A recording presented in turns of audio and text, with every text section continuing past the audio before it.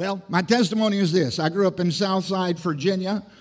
My father was 46 when I was born. Some of the best things in life are unanticipated, and here I came along at that ripe old age. And I grew up in a liberal church where at 10 years old, they put water on my head, ran me through a confirmation course, but I knew nothing had happened.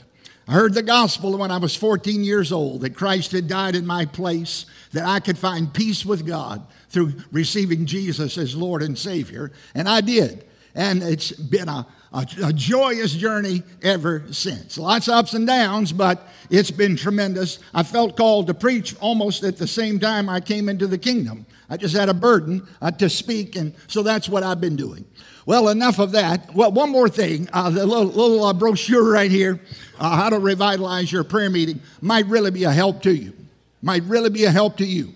Look, the type of prayer meetings that are going on are not causing spiritual earthquakes in most places. So we need to revitalize, resurrect the prayer meeting. Some ideas here that might be a help to you.